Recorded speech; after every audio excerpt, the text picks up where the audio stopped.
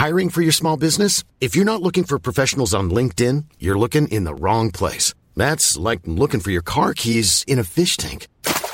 LinkedIn helps you hire professionals you can't find anywhere else, even those who aren't actively searching for a new job but might be open to the perfect role. In a given month, over 70% of LinkedIn users don't even visit other leading job sites. So start looking in the right place. With LinkedIn, you can hire professionals like a professional. Post your free job on linkedin.com/people today. Do you know a student getting ready to go to college? Or are you looking at going back to school yourself? The Woodward Hines Education Foundation and the Get to College program help more Mississippians get to and through college to get certificates and degrees that lead to meaningful employment. They offer free college planning advice, including hands-on FAFSA completion assistance through in-person or virtual appointments. Visit gettocollege.org to learn more.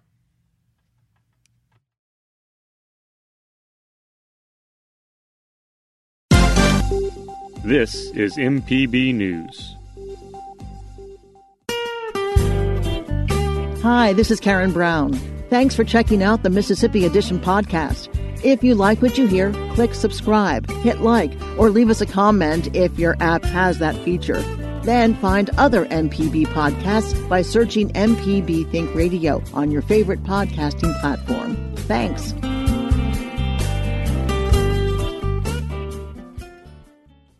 Education Foundation and the Get to College program, offering Mississippi families free college planning advice, including hands-on FAFSA completion assistance to Mississippi students of all ages. More at gettocollege.org. Good morning. It's 8:30 on Friday, April 30th. I'm Karen Brown, and this is Mississippi Edition on MPB Think Radio. On today's show, 2 Mississippi institutions of higher learning team up to study young adults' attitudes and practices regarding the coronavirus.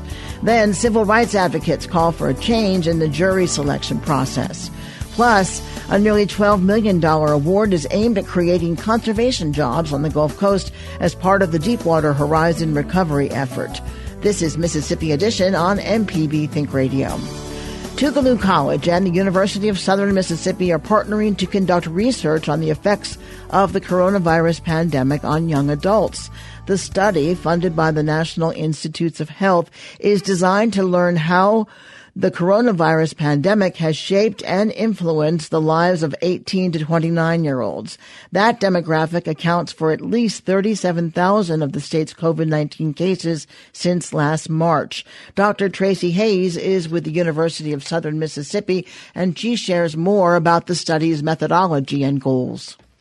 The goal is to identify what young adults in Mississippi know about COVID and how they've been coping with the virus, and then look for ways to ensure that they're getting the proper information, that the messaging is structured so there can be uptake and continued long-term behavior. I know you're looking for young adults ages 18 to 29. Why that age group? It was identified actually by the Mississippi State Department of Health in a June 2020 article that identified this group as the most at risk in our state. They had the highest numbers at the time, and that continues to be the case. Now, are the questions that you're asking the young adults in the past or present or future? Meaning, are you stressed out because of the pandemic, or is it, were you stressed out, or do you anticipate being stressed out in the future? No, so right now they're all current questions. So how are you being affected by COVID? Or I guess past and present. But we want to know what they've done to date, how they first heard about it, and then what are they currently doing to manage the adhere to the behaviors and the practices that are recommended, and then what are their plans around the vaccination. So we're finding that some have already been vaccinated. How do they feel about that? What prompted them to be vaccinated? And for those that haven't made a decision, what type of information or what factors would move you to likely being someone that will get the vaccine, or is this just something that you will not do at all? So we're still trying to understand what is motivating them, motivating their behaviors and practices surrounding the virus. When you're asking them about the vaccination, whether they've gotten it, are you trying to determine whether more education is needed about the vaccine, or just their feelings about it, whether they want to get it or not? Well, it's both. We want to know what their feelings are regarding the vaccination, but also what type of information is needed to ensure that they adhere to continue if the vaccination is required again. What type of information is needed to ensure that they stay engaged with the whole process? The long-term behaviors, such as if they still need to wear their mask, if there's still a need in their environments to social distance until they have become vaccinated, and what exactly are those motivators for moving them towards vaccination. Are you also trying to find out what their behavior was in the past, whether they have been social distancing all along, whether they've been wearing masks all along, whether they've caught COVID in the past and it may be because of their behavior in the past? Yeah, well, the great thing about the approach that we're taking is a mixed method. We're using focus groups as well as survey collection. With the focus groups, we are able to explore in-depthly how the COVID virus has affected them, whether or not they've had it, what they did to manage it if they did fall victim to it, what are some other factors in their environment, such as like their family having it, and what they've done to just kind of manage and cope with it. We're even finding out the fact that, it's been very stressful on them, how it's impacting their work environment, impacting going to school. So it's the focus groups allow us to be very personal and get that in-depth information. And as I mentioned, the Department of Health reporting that African-American young adults are at greater risk of contracting and suffering effects from the virus. Will you or do you have more targeted focus questions for African-Americans among your study group? Well, the questions are more geared to that young adult experience. While we're focused on African Americans, we have had participation from outside the group. So really, we're finding that the young adult experience from those that we've talked to seems to be the same. It's a social consideration. The fact that they would be moving a lot more than older adults. And so that has been one of the issues. They can't be as stationary as someone that's not in that age group. So the questions are more focused on just being a young adult in the environment, but because we had access to and we saw that the data was showing that the risk was among African Americans or greater among African Americans, that's where the focus has been, but we have not eliminated any young adult who wants to share their experience. How many participants are you looking for? For the survey, we are looking for a minimum of 500 young adults. And for the study group? And for the focus group, we're targeting 200.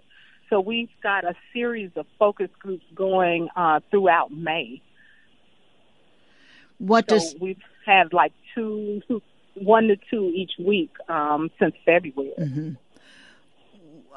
But you're still recruiting participants? Yes, we are.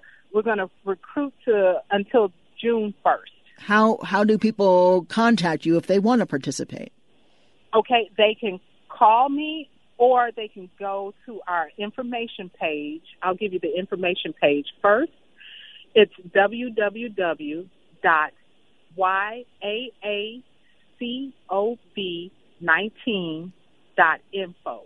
And so we've been referring to the study as YACOV, Young Adults Against COVID-19.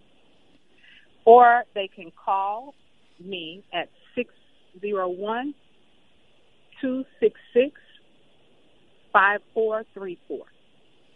Dr. Tracy Hayes is the project site lead and assistant professor at the University of Southern Mississippi. Thank you, Dr. Hayes. Thank you.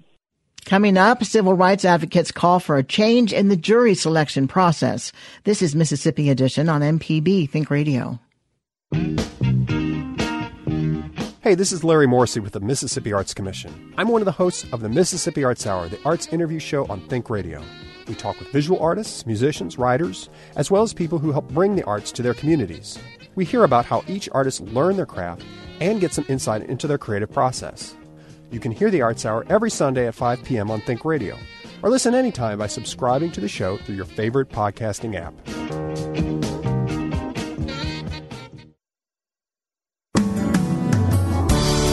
This is Mississippi Edition on MPB Think Radio. I'm Karen Brown. A coalition of civil rights advocates say Mississippi has a lack of diversity in criminal justice juries. The disparity, they attest, often begins with the selection process. Attorneys in a criminal case can utilize two types of juror strikes during the selection: legal cause strikes and peremptory strikes. Will Snowden, the founder of the Juror Project, an organization aiming to educate African Americans on the importance of jury service, says the latter can and has been abused to discriminate against jurors based on race or gender. Snowden says the Supreme Court addressed the practice in the 1986 case Batson v. Kentucky, but argues there are still loopholes. It's a case from 1986, and Mr. Batson was charged with theft-related crimes in Kentucky in 1986, and the charge was like receiving stolen property or possession of stolen goods. And during the trial, the defense attorney uses some of their peremptory strikes, and the prosecution uses their peremptory strikes to remove all of the black people from the jury. And at the time, the defense attorney objected, but there was no kind of legal framework in which to create a test to decipher if, in fact, the prosecution was removing all the black people from the jury because they were trying to get an all-white jury to increase their chances of winning. So they create something that's called a Batson Challenge. And the Batson Challenge is designed to help create a framework in which you can challenge an opposing party to prevent juror discrimination. And it's a three-step process. Step one, the attorney has to raise the objection. They have to say, Your Honor, I object to opposing counsel striking jurors number 7, 9, 11, and 12. All of those jurors are Asian American jurors. My client is an Asian American person, and I suspect that the opposing party is removing those people to increase their chances of winning. So step one is raise the objection. Step two, the party that's being challenged, the lawyer that's being challenged, to say, Judge, I'm not being sexist, I'm not being racist. The reason I removed this person from the jury is because of whatever reason they want to articulate. And so the second part of the Batson test is for the challenged party to provide an explanation. And then the third part is for the judge to decide whether or not that explanation was race or gender neutral. In Mississippi, Winona native Curtis Flowers was tried 6 times for the same crime for more than 20 years because prosecutors used peremptory strikes to remove people of color from the jury. Advocates like Snowden say having a diverse jury isn't about ensuring that defendants receive a non-guilty verdict, but rather they receive a fair and just trial. He says implicit biases also play a factor in the criminal justice system. He cites a study by the Perception Institute. This study looks at the ways in which black men and boys are overrepresented in the media. And there's the top 3 ways. The first is an overrepresentation and praise for athleticism. The second is an overrepresentation and praise for entertainment value. And the third is an overrepresentation and demonization for criminality. And so I want you all to think about how schemas get, programmed into our brains. Let's imagine you're from a community or a neighborhood that does not regularly interact with black men and boys. And so your primary exposure to black men and boys is through the media. And so your brain is going to be receiving this imprint of information that black men are athletes, that black men are entertainers, and that black men and boys are criminals. I then want you to imagine that that person that's not exposed to black men and boys, that has had those exposures via the media with those stereotypes, shows up on a jury. And so when they look at the black man or the black boy at the defense table, their brain, in the unconscious way that you were able to recall what a triangle was, is going to start to make associations and say, well, that black boy at the table is not, wearing a uniform. They're not, holding a golf club, so they're not an athlete. They're going to say, well, not holding a cello or a microphone, they're not an entertainer. They are sitting at a defense table, so they're a criminal. And that association, that implicit association is happening before any of the lawyers begin the voir dire conversation. And so we have to be mindful of how implicit biases are being programmed into people's minds that's very detrimental to the fairness of our criminal legal system. Snowden advocates residents should embrace jury participation rather than avoid it. He notes concerns like child care and work limit some residents' ability to serve, but argues juries can only become more diverse and fairer if people accept the important role they play. He says those that want to serve must also be aware of their own perspectives and how they can be interpreted during the selection process. I never want people to get on a jury and lie about their perspectives, but I want you to be aware about the ways in which you share your perspective can actually be used against you, right? And so it's important to understand, like if I were able to, if let's say that older black man who was the first to speak up were my father, I would make sure that my father knew that, you have this perspective of the way in which the criminal legal system is addressing people with drug problems or substance use issues. But just know that when you articulate that in court during jury selection, you're likely going to be removed. But if you believe that the criminal legal system should not continuing to criminalize substance use problems, then the best way for you to do that as a juror is to get on the jury, to sit in that deliberation room, to share your perspective with other jurors so they can also understand the way that you perceive the improper way of the criminal legal system addressing this health problem and vote not guilty. That's the way that you can change the problem of using the criminal legal system to address substance use issues. And so if I were able to share that with my father, hopefully the next time they serve on a jury, they might not just, be forthcoming with saying, I can't vote guilty for this person because I don't believe in sending people with drugs to prison. They would if they were asked that question, then they should answer truthfully. But I want you to be mindful of the ways in which you share criticisms about the criminal legal system. Although it might feel good in that moment to kind of speak truth to power, both the judge is there, the prosecutor is there, and the defense attorney will be there. Just know that small moment of satisfaction is going to be a lot smaller than the satisfaction if you're able to sit on the jury and cast a not guilty vote, if that's in fact what you would want to do in that type of a case. Snowden says one way African Americans can help address the lack of diversity on juries is to participate in the system when called on by the state and encouraging others to do the same. Coming up, a nearly $12 million award is aimed at creating conservation jobs on the Gulf Coast as part of the Deepwater Horizon recovery effort. This is Mississippi Edition on MPB Think Radio. If you ever miss one of our locally produced shows or want to simply hear it again, you can find what you need at mpbonline.org or download our podcast app to your smartphone. MPB programming is on your schedule at mpbonline.org.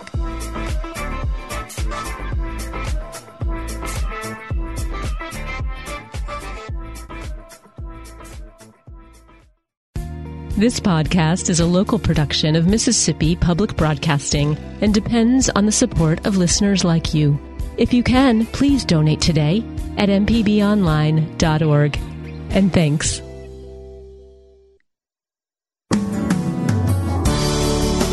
This is Mississippi Edition on MPB Think Radio. I'm Karen Brown.